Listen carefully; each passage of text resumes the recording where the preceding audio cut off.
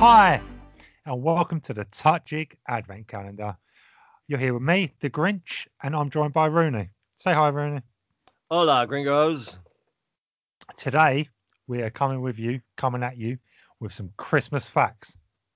Boom. Buckle up. These are going to be good. Right? Fact number one. We all know the story of Rudolph, right? The freak that was dismissed and undervalued, but turned out to be the most special and amazing reindeer of them all. Did you know he was invented in 1938 for an American firm's Christmas production? I did not know. No. What?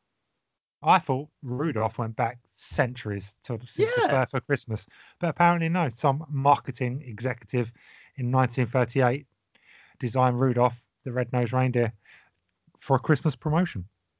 Fuck, mate. What is this? Just Steve ruins Christmas? I'm going by the name of the Grinch. Do you not understand the concept of? Mate.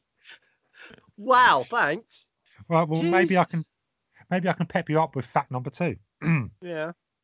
The Yule log, not the one you leave in the toilet on Christmas night that makes you feel so Ba-dum. much better and makes room for more cheese and crackers. The chocolate sponge roll layered with cream.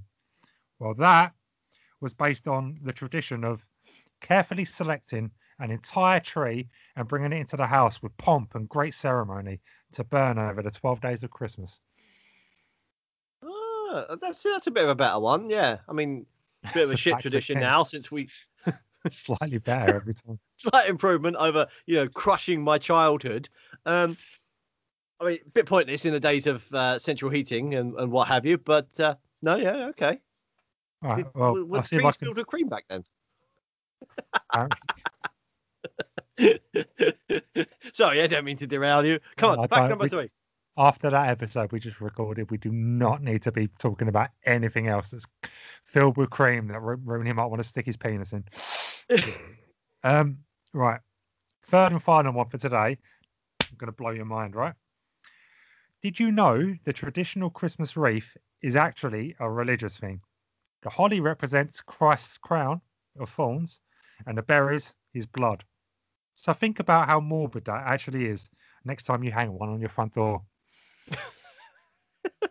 I mean, my wreath contains retro gaming classics and is made out of foam. So, what do they represent? What A Christ complete, did on his day off? a complete lack of traditional Christmas spirit. Booyah! Yeah. Oh, fuck's sake, this is not going well. Have an awesome day. Have a much more awesome day than this podcast. Be the best you that you can be.